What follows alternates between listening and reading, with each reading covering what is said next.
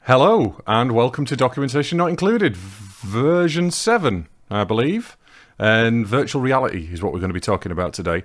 We had, as always, some slight technical problems just beforehand, so if you can hear a slight buzz all the way through the podcast, blame this guy here. My headset It is sounds dying. like his headset's dying, so we're going to have to get him to get a real microphone maybe in the future.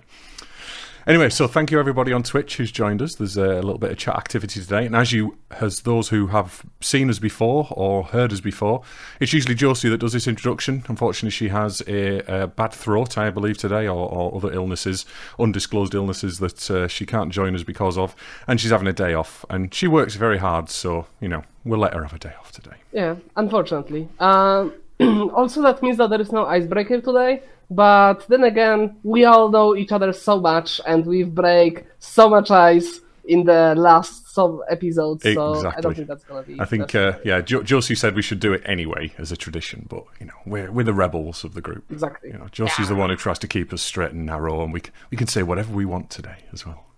It's gonna Oh, be fun. baby! Does it mean that my fuck counter gonna go over the top?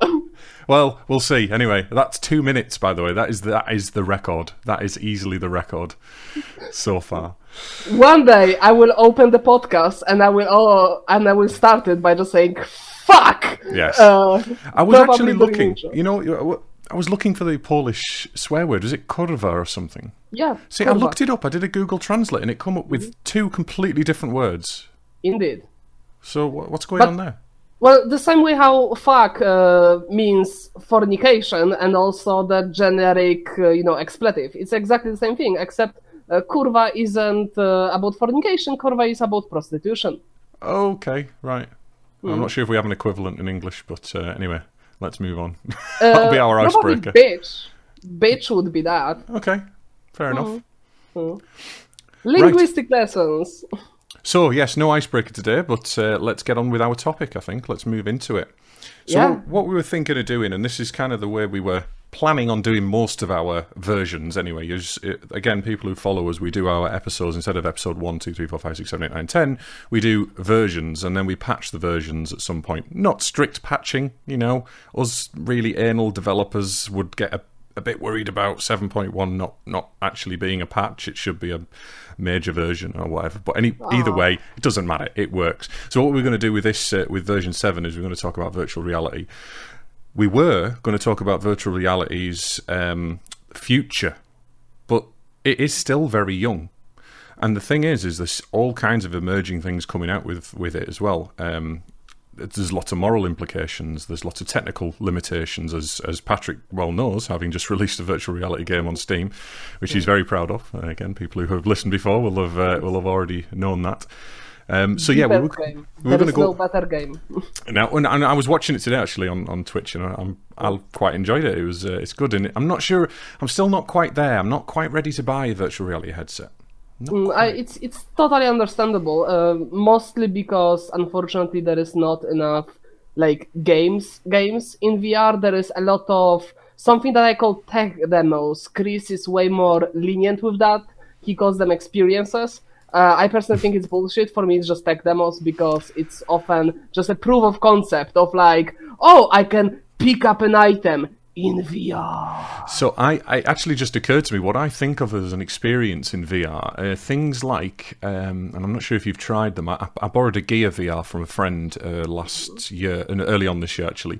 Very impressed with it. I mean, my Galaxy S6 overheated very quickly and couldn't handle it. But I got a little bit out of it. And I played the Stranger Things experience. Now, it looks like a game, but it's not. It's an experience. You're sat down watching what's going on, and actually, it's quite scary. If you've watched, have you seen Stranger Things? No, I'm familiar with it. I know what's that about, but I mean, I'm not going to explain it to everybody listening because it is fairly popular, Stranger Things. But it was quite a good experience. I enjoyed it. You couldn't move. It was essentially just kind of funneling you around and telling you where to go and where to sit and kind of where to hide, basically, from the monsters. But it was good, but it wasn't a game and it wasn't a movie, so it sits in the middle of those two. It's an experience to me. yeah, Yeah, it's like an art installation. I think VR experiences, it's a good way to describe them. Like, I'm just being snarky for the sake of being snarky. Just being a hater. But yeah, I think experience is a very nice way of saying that. And that could be actually an emerging new art form. Like, you have your... the same way how art progressed into the performance art, which is sort of like art happening as it goes. It's like almost interactive, and this sort of... like, it's like performance art, for those who don't know. It's like definitely separate from normal art. And in the same way, I'd say VR experiences are separate from, let's say, movies or video games. It's something in between. It's something very interesting. So, well, that's an interesting thing, because how's that going to evolve, though? Because we can't really structure this as a before, now, and after. Really, we have to talk about each thing as it comes along. So, when it comes to a movie experience, though, is it going to become... the more that I see, the more uses I see of virtual reality, the more my mind opens to it and thinks about the endless possibilities of what we might be able to do with it when the hardware's caught up. Where does it stop when it comes to movies then? So at some point, is everybody in the cinema going to be able to don a virtual reality headset and have a full 360, well, what's it called, 360 experience, and I'd say definitely not, for a simple reason that movies make tremendous use of framing.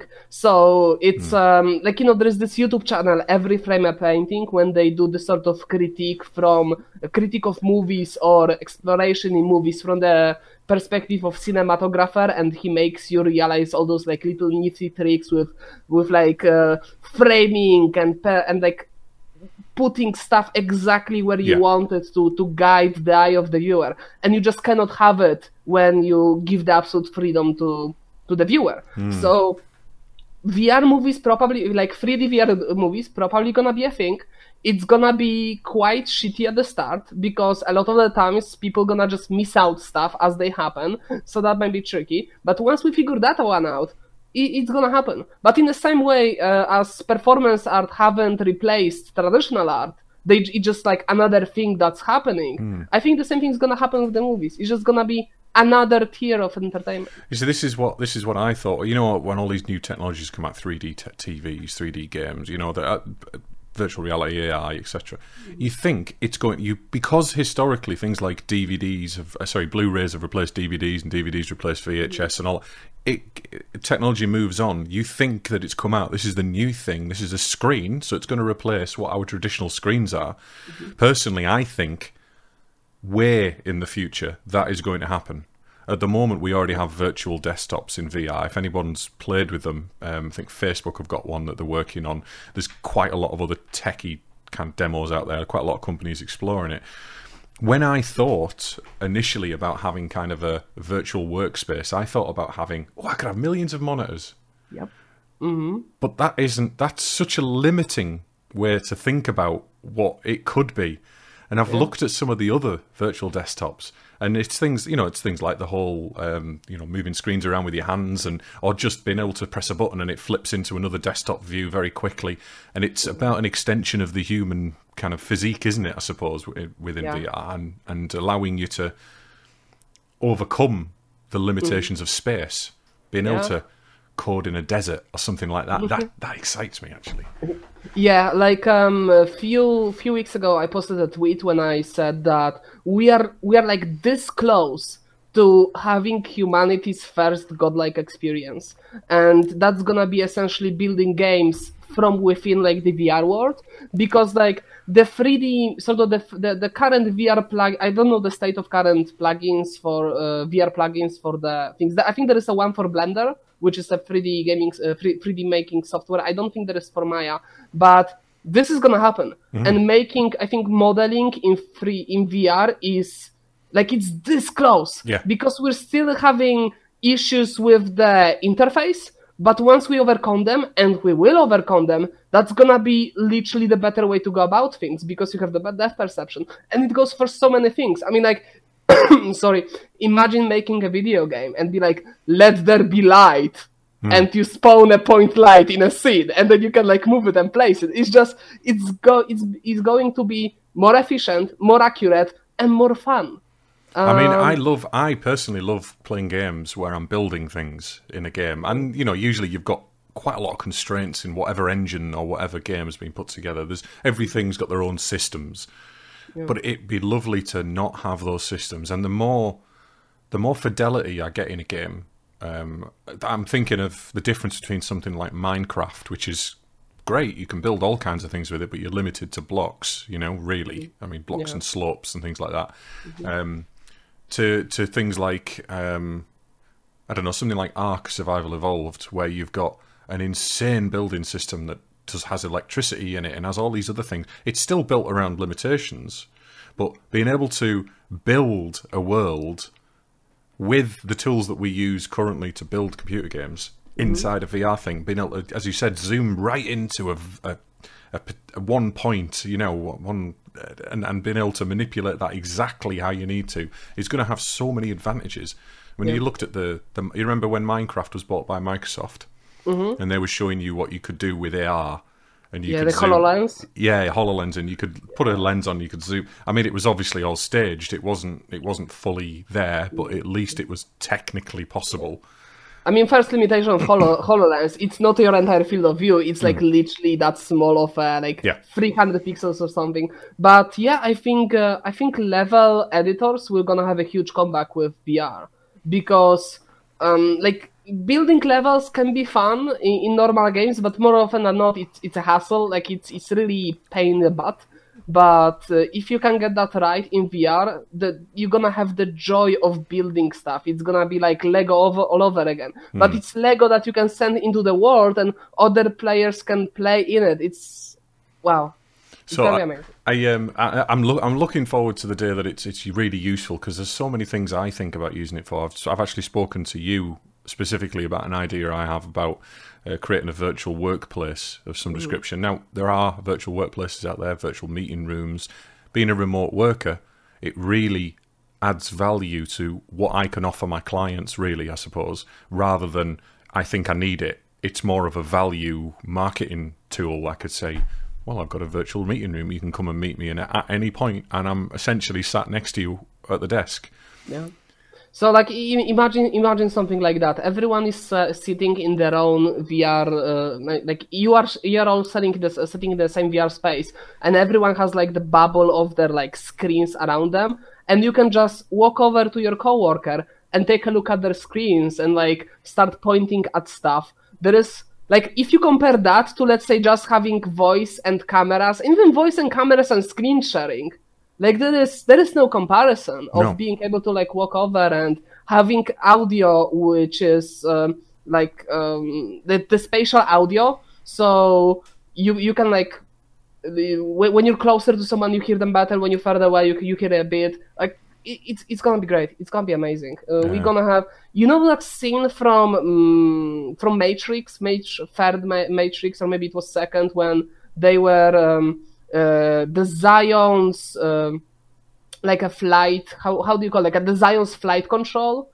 So when the Nebuchadnezzar, that ship of Morpheus was trying to go into Zion, they were showing the flight control, and they were all sort of sitting in their own like VR Matrix connected. And they had those skins and stuff. Like, this is the future, and that was utter sci-fi.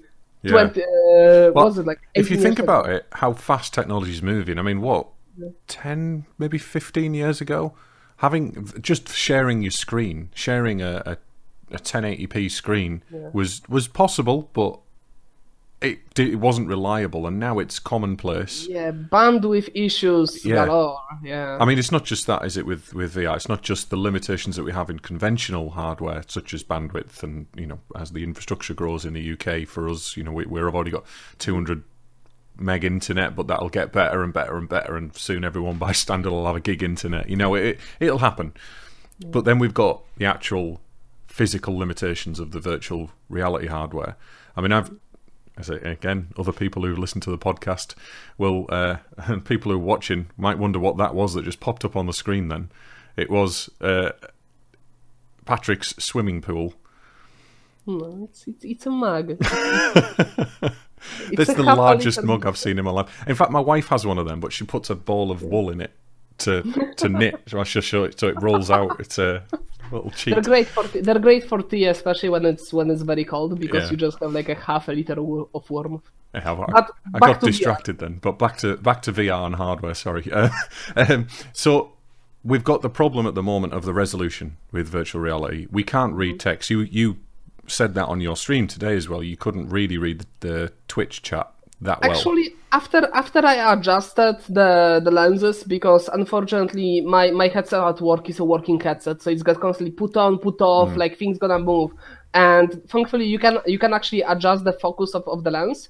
And once I actually screw it into proper place, it was surprisingly readable. Like at the start when it was like out of focus, it was basically impossible to read. But once I adjusted everything, like it's still, I can't like read from the distance as I have now my monitors, which is like essentially like an arm's length. But that close to a face, it's readable, and it's gonna get better. It can only get better. So we're getting there, and we're getting there fast. I pasted something in our Discord channel the other day about 8K VR somebody's working on. I didn't even know they were working on 4K VR, let alone 8K. So, I mean, this is a potential use for 8K, because at the moment, when it comes to consumer televisions, tend to run to lead the evolution of resolution, don't they? And obviously, PCs are ahead of everybody else, but we've got 1080p displays, HD displays. Now we've got 4K displays, which again 5 years ago people looked at and said, why do we need that? The average consumer can't tell the difference between 1080p and 4K, and it's true for the most part.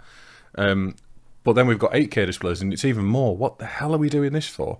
But it's slowed down. Like when you saw the march from 480, then 720, then 1080, that was pretty fast. But after we got 1080, that leveled off. Like I still have monitors back in Poland which are 1080p. They're like 6 years old, and I'm gonna bring them with me to Cyprus. I'm gonna use them. Like 10 years ago, if you would have like a 6-year-old monitor, you would have CRT. Yeah. No, you're right. I mean, I'm still using my old ones. I've had 2 generations of 4K monitors now, but my old 1080s are still my peripheral kind of monitors. But yeah, I mean, VR. I think once we get to a point where I can no longer, I don't want to see the pixels. It's not that I don't want to see the pixels. I don't mind that so much. It's more about the fidelity of what I'm looking at such a close, it's so close to my eyes that it's difficult for me to be fully immersed, and it's difficult for me to use it long term as well, because I will be straining. I mean, there's obviously the depth perception issue as well, isn't there, with headsets? You got used to that. Initially, you try to, because you especially when you have like a so the thing that you haven't mentioned is a Fresnel lens issue. So sorry, I forgot. Yeah, that's why I'm here. I do this for the living. I got paid to do that. So right now, when you have like a high contrast, when you have something very dark and very light, like, I don't know, black text on a white background, for example, but also something glowy in game, you start seeing this sort of like a Fresnel blur of the lens, and that's still not good. But it's not. I don't think we yet hit physical limitations. So, for example, when we have progress of transistors, and they're getting smaller and smaller, we're starting to hit point where the transistors are so small that the quantum uncertainty becomes a problem. And we're hitting the hard limits of our physical reality. But we don't have that with headsets, nowhere near yet. Oh, no. So it's a bright future for sure. Yeah, I'd said I'm excited about it, and I don't see any reason why we can't reach these. It is a waiting game at the moment for the early adopters, at least. Anyway, I speak about VR occasionally to non-technical people, to networking groups and that kind of thing, just because it's emerging, it's coming out. Same with AI, and some people glaze over. Other people are like, well, I don't even realise VR was a thing yet, really. I mean, we hear about it occasionally, but we still think it's sci-fi, You see advert every now and again with some rehabilitation software that happens to be using VR, and it's a passing thing. It kind of it's on the screen for a second and then and it's not yet fully accepted by the training and medical is like whole another bug. But before we touch on that, I just wanted to finish on a bit on the gaming, and we were talking about it just before a show. When I started, I had a really interesting thought in my head, and then it just like blew out of my head. It happens to the best of us. Yeah, well, we were talking about hardware limitations, weren't we? So we were saying we've got the resolution issue. We've got things like we can't read text properly. I mean, you said that you could read it, but I want to be able to read text like I can read text in real life. Virtual reality needs to be more immersive. Not a wrong word again. It's really difficult. No. It's so immersive, but it's immersive. Okay, now I remember. I got it. So I'm not. Even though from you guys who are watching the stream, you might think that I'm an easily excitable person because whenever I'm streaming, I'm like animate and yay. But that's because I talk with amazing people, and it's just joy to be with Chris and Josie. In real life and in gaming, I'm like more subdued. And so, for example, right now I'm playing through XCOM 2. Amazing game, very compelling. I have so much fun playing it. But at no point did that experience ever approach the amount of fun and amazingness that I felt a few hours ago when I was live streaming my game, Shadows Uprising, because you get to feel so cool when you do it. Like you're hooking from wall to wall and you're like grabbing, you're like climbing on the walls like Spider-Man, like some sort of like super cybernetic ninja, and you slash at the guys and you aim with the bow. You actually aim instead of having an aiming reticule, and you throw those ninja stars because got this. It's like the experience is unexplainable. It's like you get to feel so amazingly. So watching your live stream, I kind of held back with some feedback only because I knew I'd be speaking to you later on. To me, as I said in the actual live stream, to me the AI looked quite dumb. It looked, and you were explaining that what you were doing, you made it look easy because you're used to playing it, but you were having complaints that people felt it was too hard, so you had to not necessarily dumb down, but you've had to nerf quite a lot of things just to make sure people don't quit out within the first 5 seconds of playing the game. Yeah, the unfortunate side effect of watching me play is that I know exactly how to exploit the AI in the game because I know exactly how it works. I helped design it, so I know exactly how to go around it. So one of the ways, like when you sort of get spotted by, we get sidetracked, but whatever. When you get spotted by the guard, you have to run away from the guard.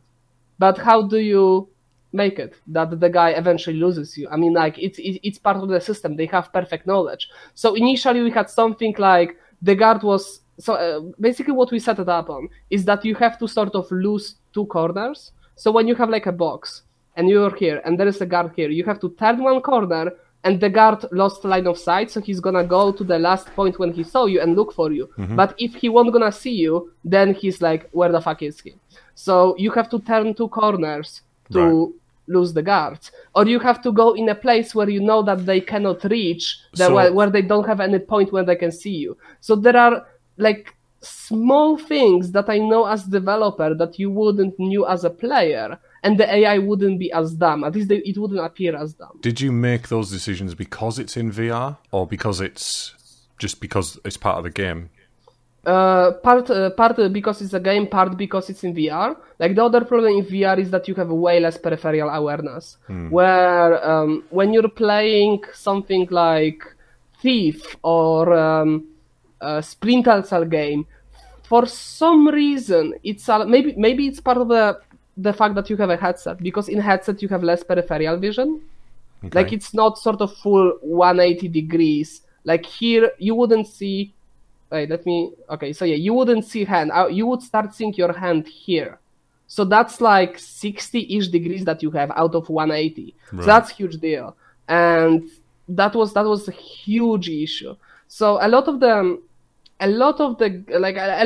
game development for VR right now is figuring out what kind of limitations we have and how we can go around these things. Like, for example, I've read about a game where if you have your back to your enemies, they don't attack you. Well, that's a bug, though, isn't it? They try to get in front of you and then attack you. So in theory, you could cheese the game by like facing the wall and going like, by the wall in theory. Simply because during the playtest, the developers find out that the players were constantly attacked from behind, and they did not like that.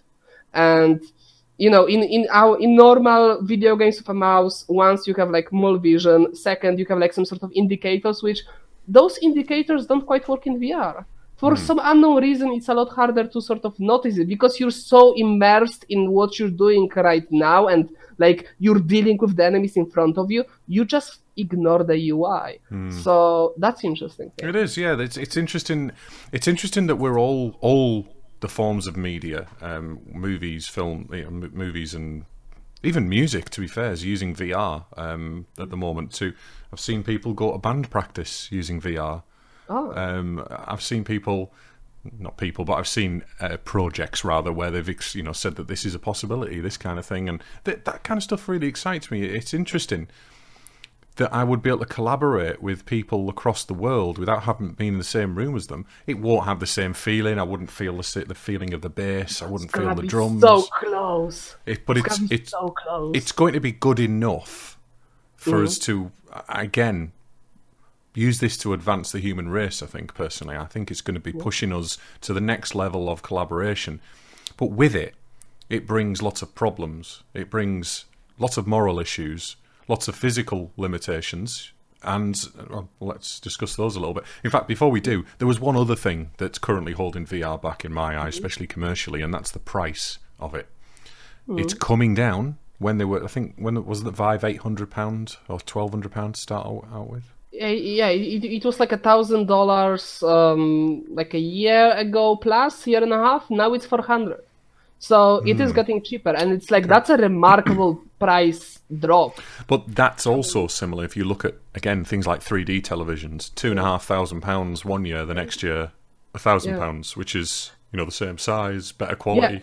And at least VR headsets, they have so much room to get cheaper, because you don't need, like, it's not a PC, you don't need any transistors really in. I mean, you have some logic board in there, obviously, but it's not on the, like, it's not a fucking Pentium 4, right?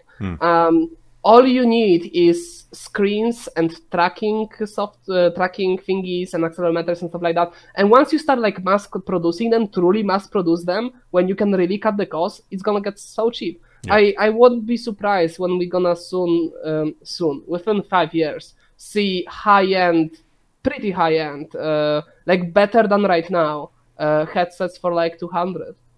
Yeah, it'll happen. It happens with everything. Again, I remember Blu-ray players coming out. I remember DVD players coming out, and them being an absolute fortune.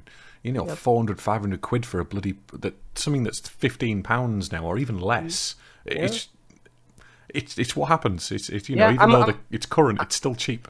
I'm a fan of Computer File YouTube channel, which is just amazing. And they, every now and then, there is, I forgot the professor's name. He's like older dude, and he's talking about, often about like very basic or historical concepts in computing. And like the first computers were costing bloody fortune, and now you can get like shit like that for 200. Well, yeah.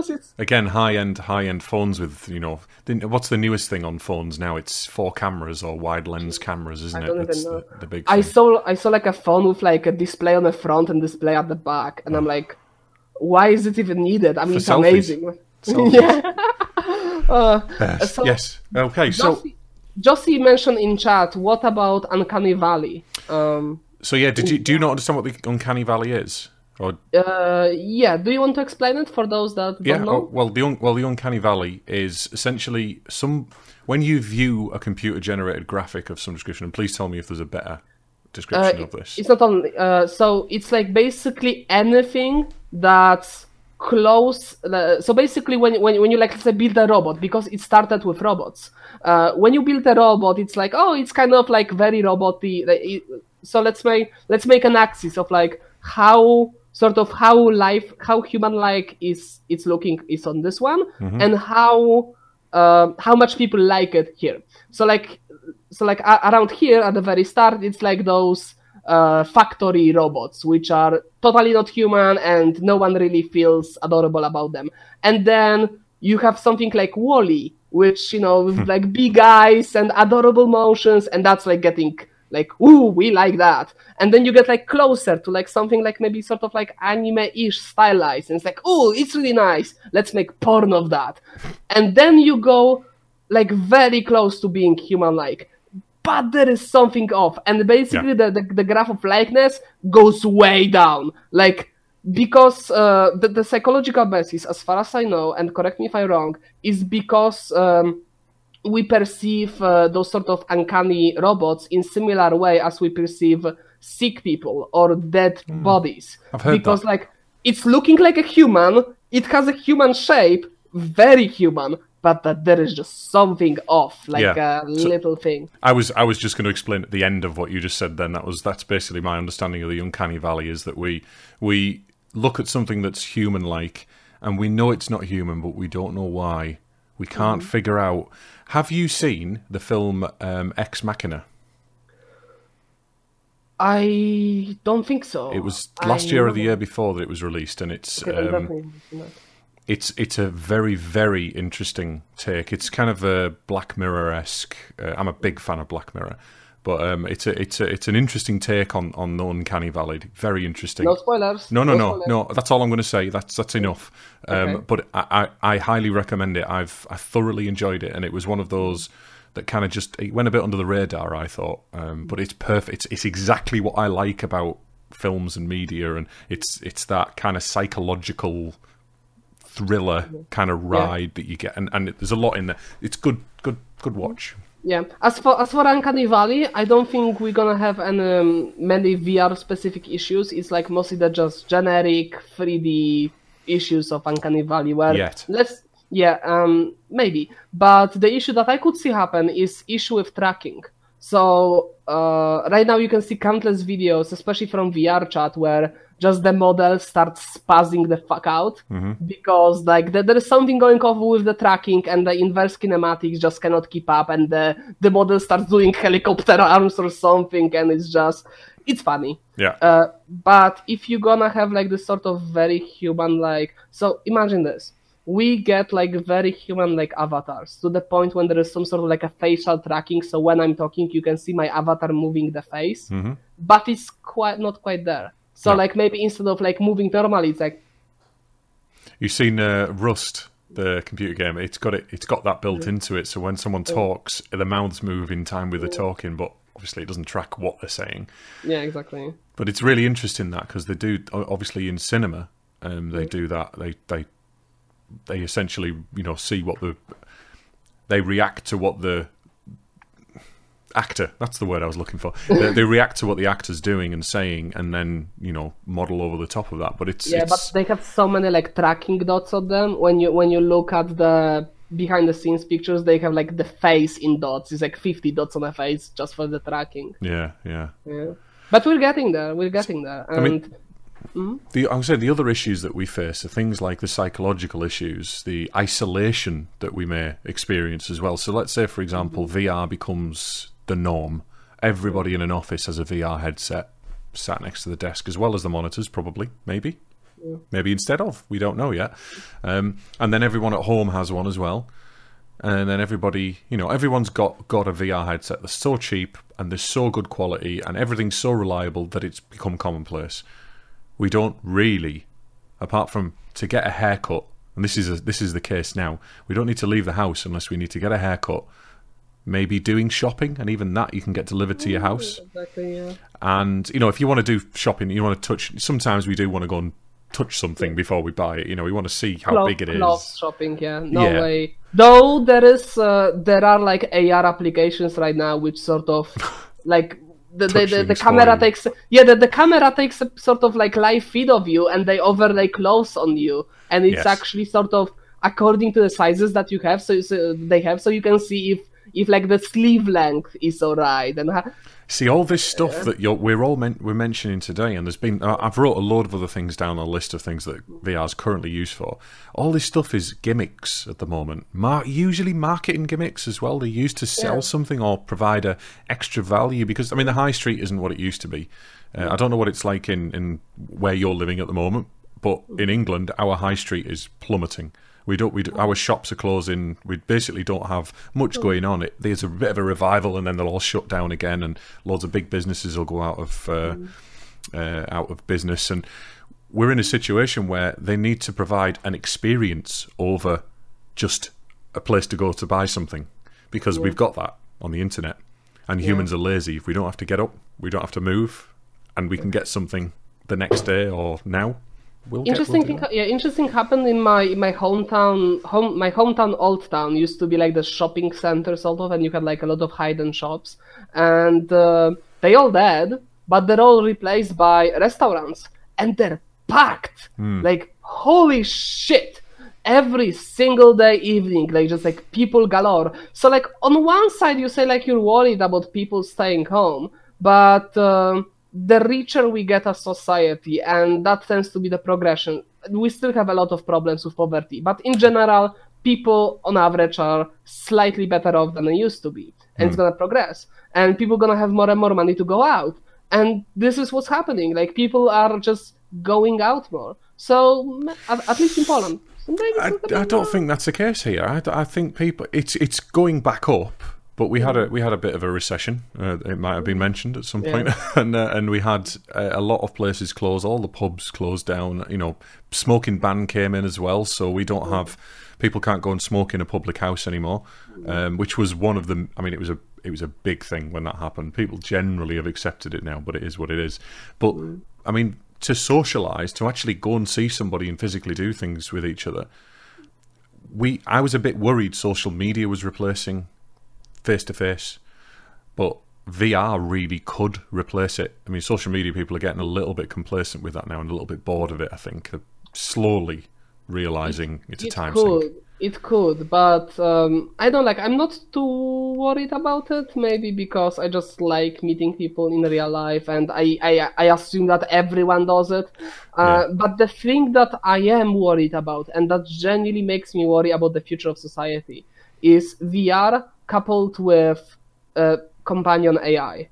Look at the top five selling games on Steam. I think first or the second one is literally Virtual Girlfriend Simulator. Really? Yep. It's a big thing. Is it a good game? Is that a good simulator? I have no idea. I have honestly no idea, but at certain point it was bigger than Skyrim VR. So there is market for it. And, you're gonna have... So imagine you have, obviously VR porn, Jesus, and then compelling enough companion AI with VR, so you have suddenly an entity that you can interact sort of in real life, that's also sort of intelligent, or at least you can pretend that it is. I've just written down Virtual Girlfriend Simulator, and I'm going to look it up tomorrow, because that sounds mad to me. Yeah, dude, I genuinely think that's gonna be the biggest threat to continuation of our species, because at certain point, how do you compete as a human being with an entity that's literally created to please you, and is the perfect companion, the perfect girlfriend, the perfect friend? It's the same kind of, well, obviously not quite the same unless you're a particular kind of person, but it's the same as pets versus children.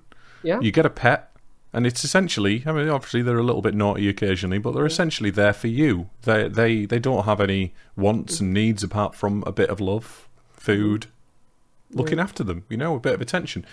Kids are totally different. They have completely different requirements. Yeah, call me old-fashioned, but people who call their pets their children creep me out. Well, I creep you out. I don't call them my children, but they well, I suppose we do, in a way. It's mummy and daddy, that kind of thing. Yeah, I feel weird about it. I mean, I can understand why people do it, but I just Maybe we have that as an icebreaker one week. We talk about that in a bit more detail at a later date. But yeah, I know where you're coming from. My best friend's the same. He's always had animals. He loves them a bit, but he doesn't like calling himself dad. So.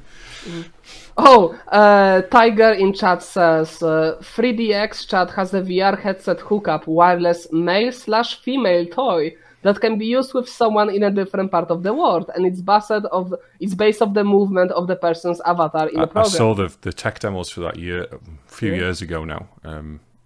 Again, I've got no problem with it, but same. it's nothing. It's not the same as person-to-person contact and. Yeah, but it's better than just long-distance relationship. For people who are, let's say, soldiers abroad or people who frequently travel, that's gonna be amazing for the relationships where, you have to be away for extended period of time and all you have is like calls and emails, but suddenly you can sort of be with the same person in the same space, sort of.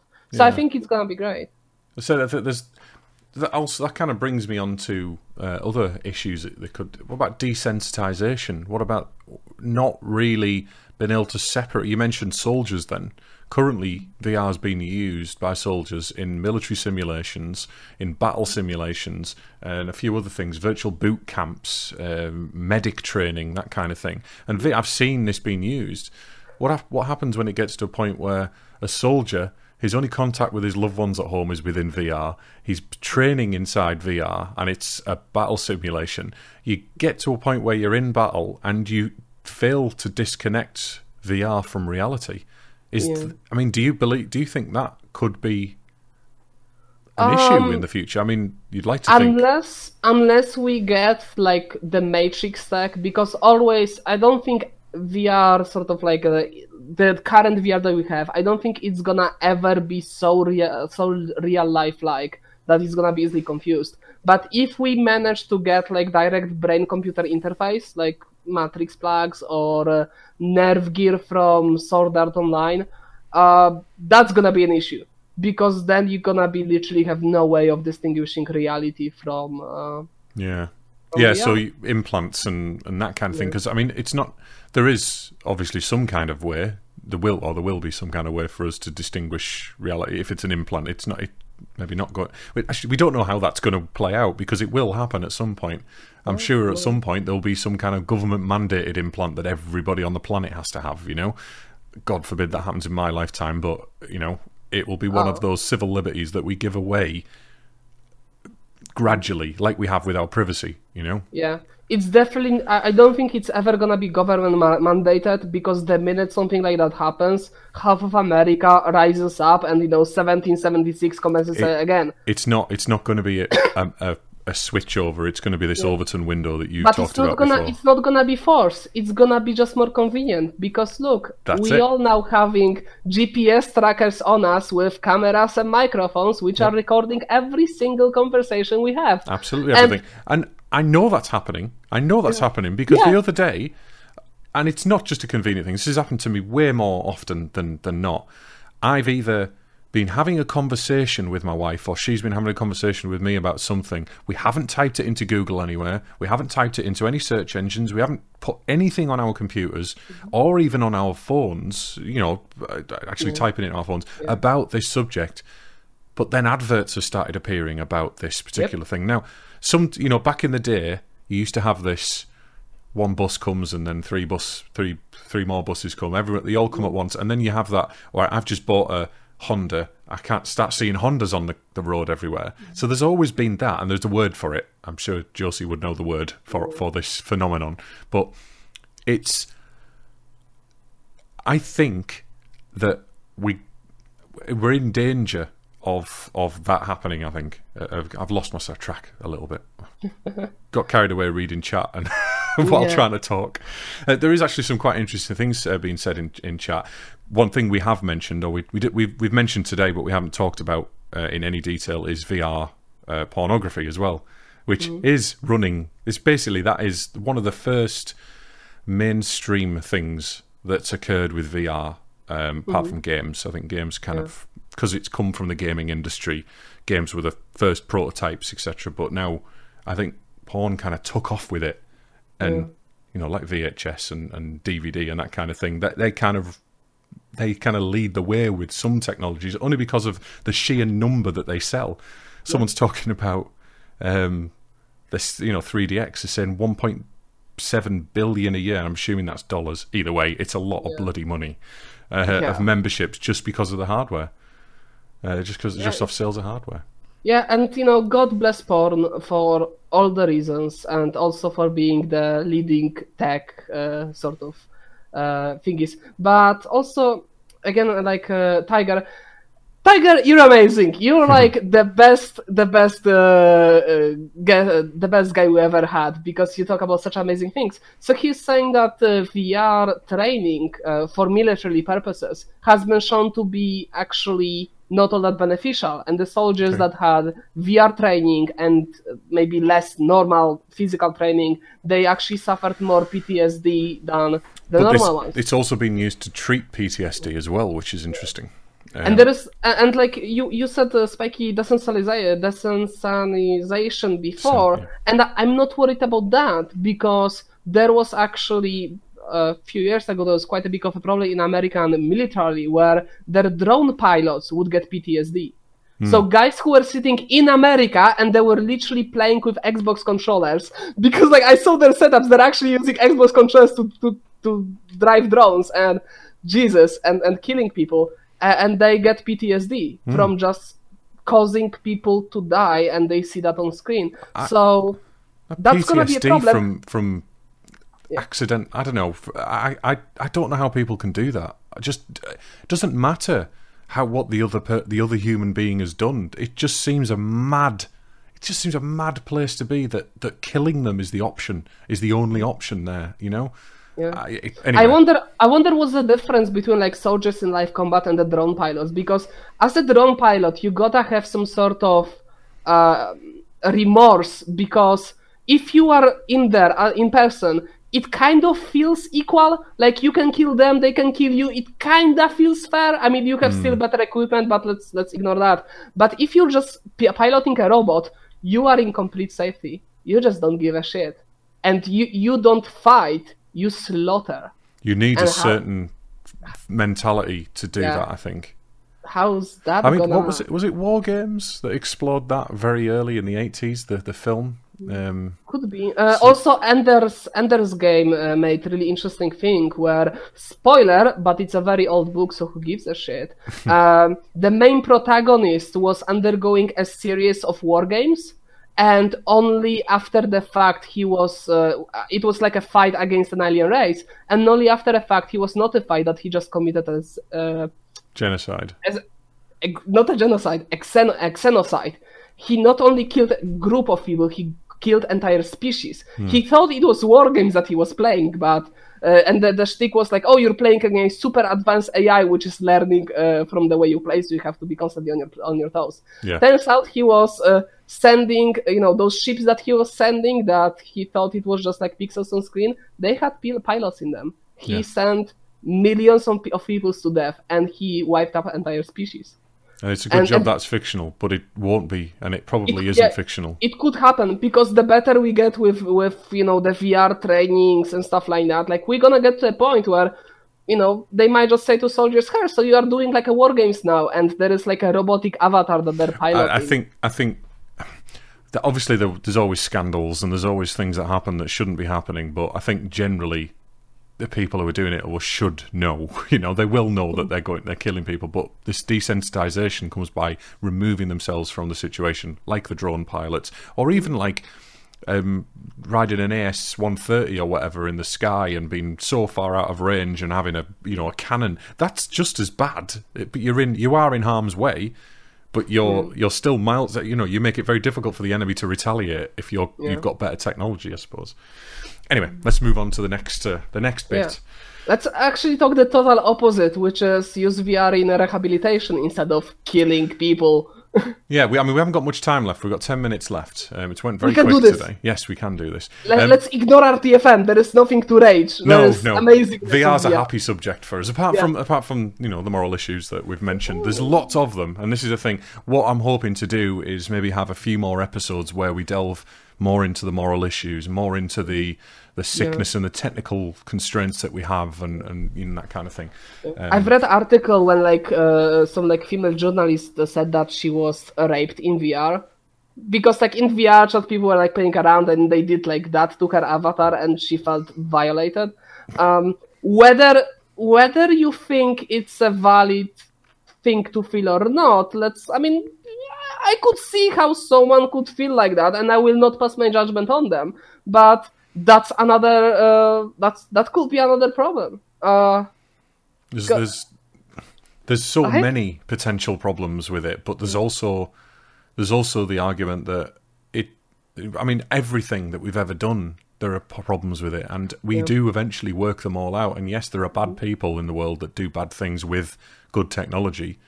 I think as long as our industry is not, the technology industry is not really regulated in any way, shape and form. Now, the only thing really that worries me in that respect is AI. Yeah. And I think I have a serious worry that at some point in the future we're going to have a rogue AI of some description. Maybe not like it is in the films, maybe it's just going to be a mass leak of all the data in the world to the wrong people. I don't know. Whatever it will be, it's not going to be pretty because we don't have any regulation there. And as much as I'm against it, sometimes it needs, sometimes we need that. I mean, look, we have treaties about nuclear weapons, and as a private citizen, you cannot have ICBM in your functional ICBM in your backyard. There is a reason for it, and there is probably a reason why people shouldn't have general purpose AI, at least without a factor of supervision. Because I share the view of Elon Musk on this topic that general purpose AI is orders of magnitude more destructive and potentially life-ending than any atomic weapon or any viral weapon that we because everything's connected. That's the problem. Because everything. Imagine something as powerful as. Did you watch Terminator Genesis? Vaguely remember. I was a wee lad when that. No, Terminator Genesis, not the. No, it was out recently. You weren't wee. It was only a few years ago. It's brilliant. It's actually it's a good Terminator film. I thought. Okay, brilliant. Maybe is not the right word. It's a good film. Arnie's in it. It's good. I'm an Arnie fan. But anyway, the premise in that is that an OS gets released. Like Windows 10. Windows 10 is now the standard for Windows. Everybody has the same thing, and they constantly release updates and big changes in the operating system regularly, That was what happened with this Genesis operating system. It got released, and basically that was the new Skynet, and it basically just covered the entire globe, went over all of the Internet of Things, and just destroyed just took over everything. And that is possible. As a programmer who thinks API, who thinks about, my job is to make things talk to each other all the time.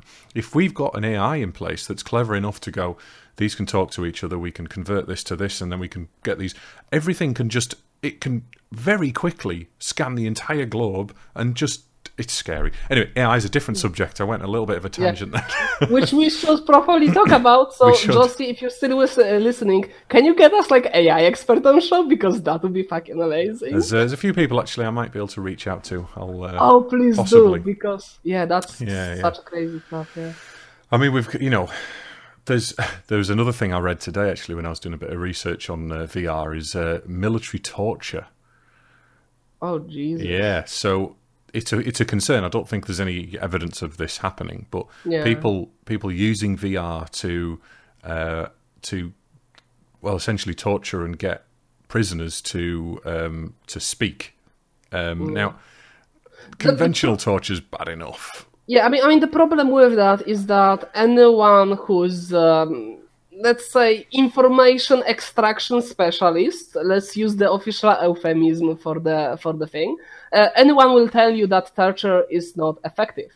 The effective way to get information from someone who doesn't want to give it to you is essentially to befriend them, to sort of like convince them that you are their friend and that they are so fucked up that you are the only person that can help them. And it was an interesting thing because when President Donald J. Trump of America was campaigning, he was like, we should torture terrorists and their families.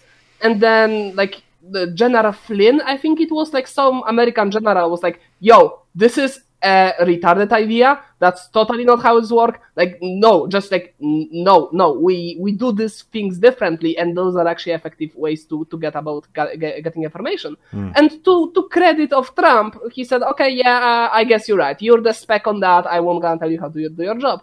So, I'm not afraid about that sort of torture for information structure. I can't quite think of an application for it. It was just something that I read, and it was interesting to think. Well, but torture for torture's sake, because you get bunch of sick psychos. So. Well, yeah.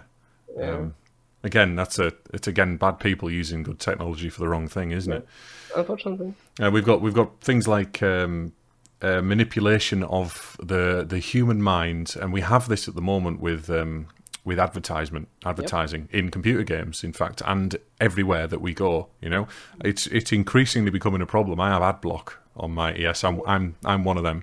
I have ad block on my browser, and it's increasingly becoming a problem going to websites because they have these please turn your ad blocker off all over it. And it's like, no, because I've got it on out of choice. The internet's a free place. It's not, if I want to subscribe to you, put a paywall up, you know, if that's a problem. But anyway, but within VR, there's the whole new learning experience that we as consumers also have to spot whether it's an advert or not as well. Because even in games, I very rarely spot when an advert is in a game. You know, it's not blatant, it's not obvious. It's, you know, it might just be a backdrop. It might be something that's on a package of something you look at briefly, you know. But it's there, and there's a moral obligation again there for us to not abuse that.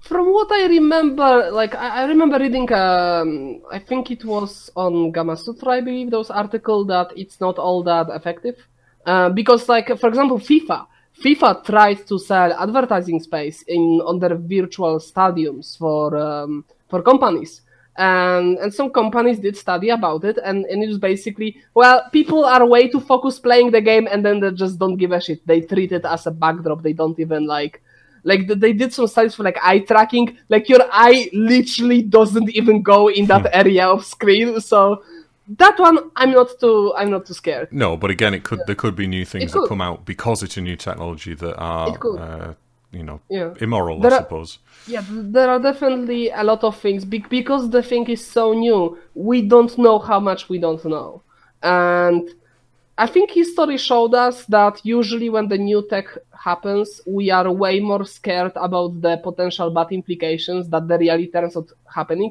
And it's good because it means that we're actually safeguarding against the potential badness. So I'd rather be a bit panicky now and be like, I guess it wasn't a big deal, than wake up one day in your boring dystopia. Yeah, no, I mean, I'm not one for to bat technology away just because it's potentially scary. You know, I'm more about how do we make it more secure for people? How do we make it more friendly for the consumer? You know, what that's what I'm more interested in, more than, because I'm not going to be someone who uses it for bad things. I'm going to be someone who looks at it and goes, "Oh my god, this is so exciting! I really want." No, like you know, that's what us developers generally do.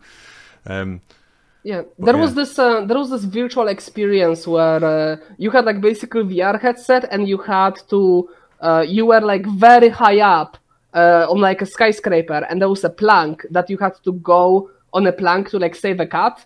And in real life, they would put some plank on the ground so you could feel that there is a height difference, and people would panic. Like people would fall, like people like accidentally step off the plank, and they would.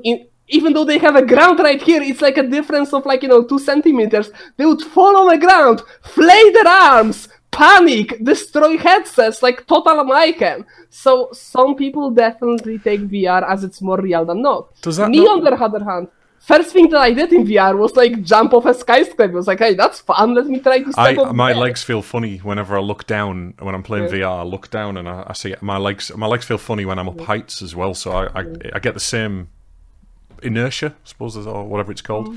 Vertigo? It's not vertigo, but it's a kind. I feel the same as I would in real life in VR, which is kind of good. Kind of.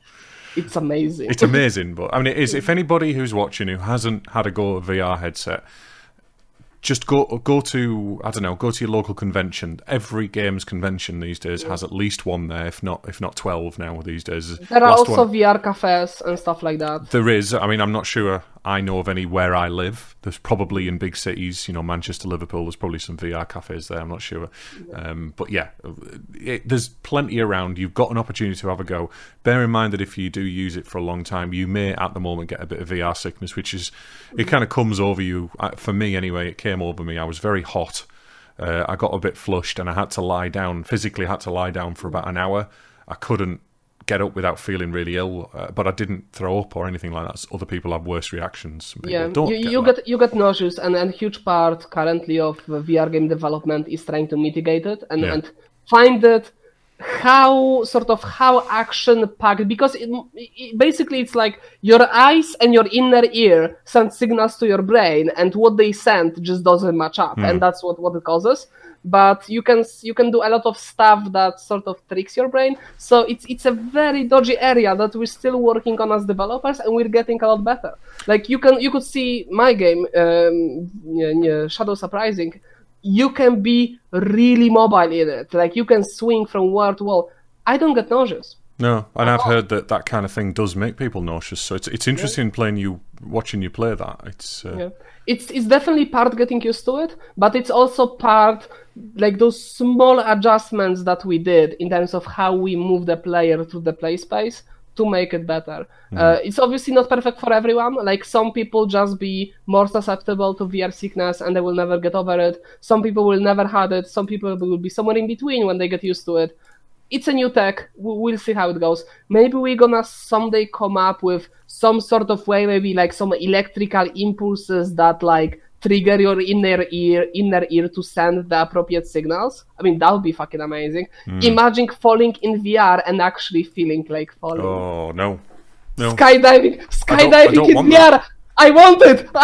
I don't want that, because I can go and do skydiving if I want to do that. That's expensive, and it's a risk of death. Or like that. Skydiving relatively safe. What about those jumpsuits, like the sort of suits that have like wings that you wingsuit? Wingsuits when you jump off the mountains and glide. I so want to do this. But I probably gonna. But A, it's so fucking expensive, and B, you have like 20% mortality rate on that. So like I don't feel like rolling 1d4 and like, am I going to die today? Yeah, I know where you're coming from, but I think as soon as we start plugging things into our brains, that's when I'm going to be really skeptical about it. I'd love the idea of having a neural connection directly in there that really immerses me in something, but better than life. That's all I'm going to say to you. BTL chips. Have you played the Dragon? You'll have heard of Red Dwarf.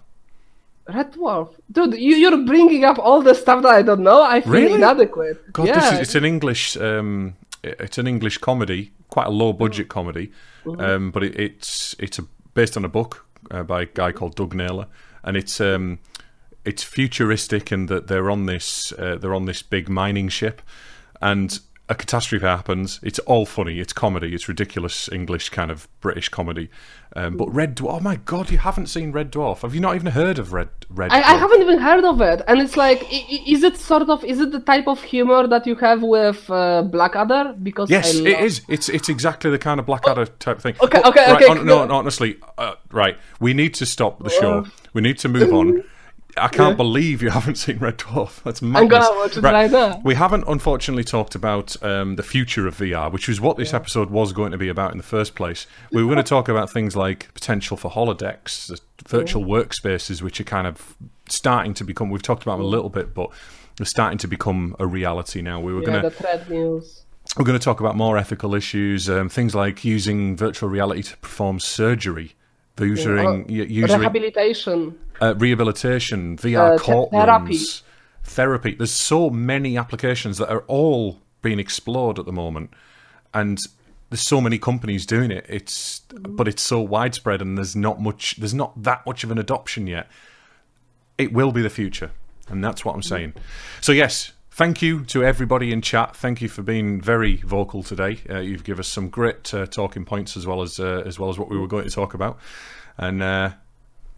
Thank you. Great, guys. Yeah. Don't forget to visit our website, dnistream.live, where you can find all the links about the podcast. YouTube, Twitch, Twitter. What else do we have? All the things. We have all the things. GitHub, Discord. We do have our own GitHub repo where I'm currently only got the website in there, which I'm currently working on. I'm trying to get the show lists working, but we're currently potentially thinking of moving podcast hosts. We're not sure yet at the moment. There's a few technical issues we're having. So yes, you can use our contact form on our website to get hold of us if you've got any topics that you would like us to discuss. If you would like to be a guest, we love having people on here. We unfortunately didn't have time to get someone today. Josie usually does that. So if you get hold of us via the contact form, we'll get back to you and book you in, probably, if you're interested enough, if you've got something to say. Usually our guests lead the topic as well, so yes, feel free. Yeah, you can also tweet to us at DNI Stream, and also follow us because we post the most interesting things. We have literally the best Twitter on entire Twitter sphere. So do that. Go and follow us at DNI Stream. Indeed. And we hope to see you next week, 7 o'clock Thursdays, every Thursday, come rain or shine. Josie will be back with us next week, I'm assured. So if you miss her lovely female tones, then please come and see us next week and join in the chat. Yep. Actually, next week we also have a guest. The best guest. Yeah, Josie's talked him up, somewhat rotten. There's a guy called Hamid I've practiced this earlier, and I still can't say it. Shojahi. I hope that's correct. I'm sorry if it's not Hamid. And he's from Axosoft. So they're the people that you may have heard of the piece of software, Axosoft, which is an agile kind of management tool. And they also do something that we use for DNI Stream, which is something called Gitkraken. And that's a kind of a Trello board, kind of an agile board, Kanban board rather.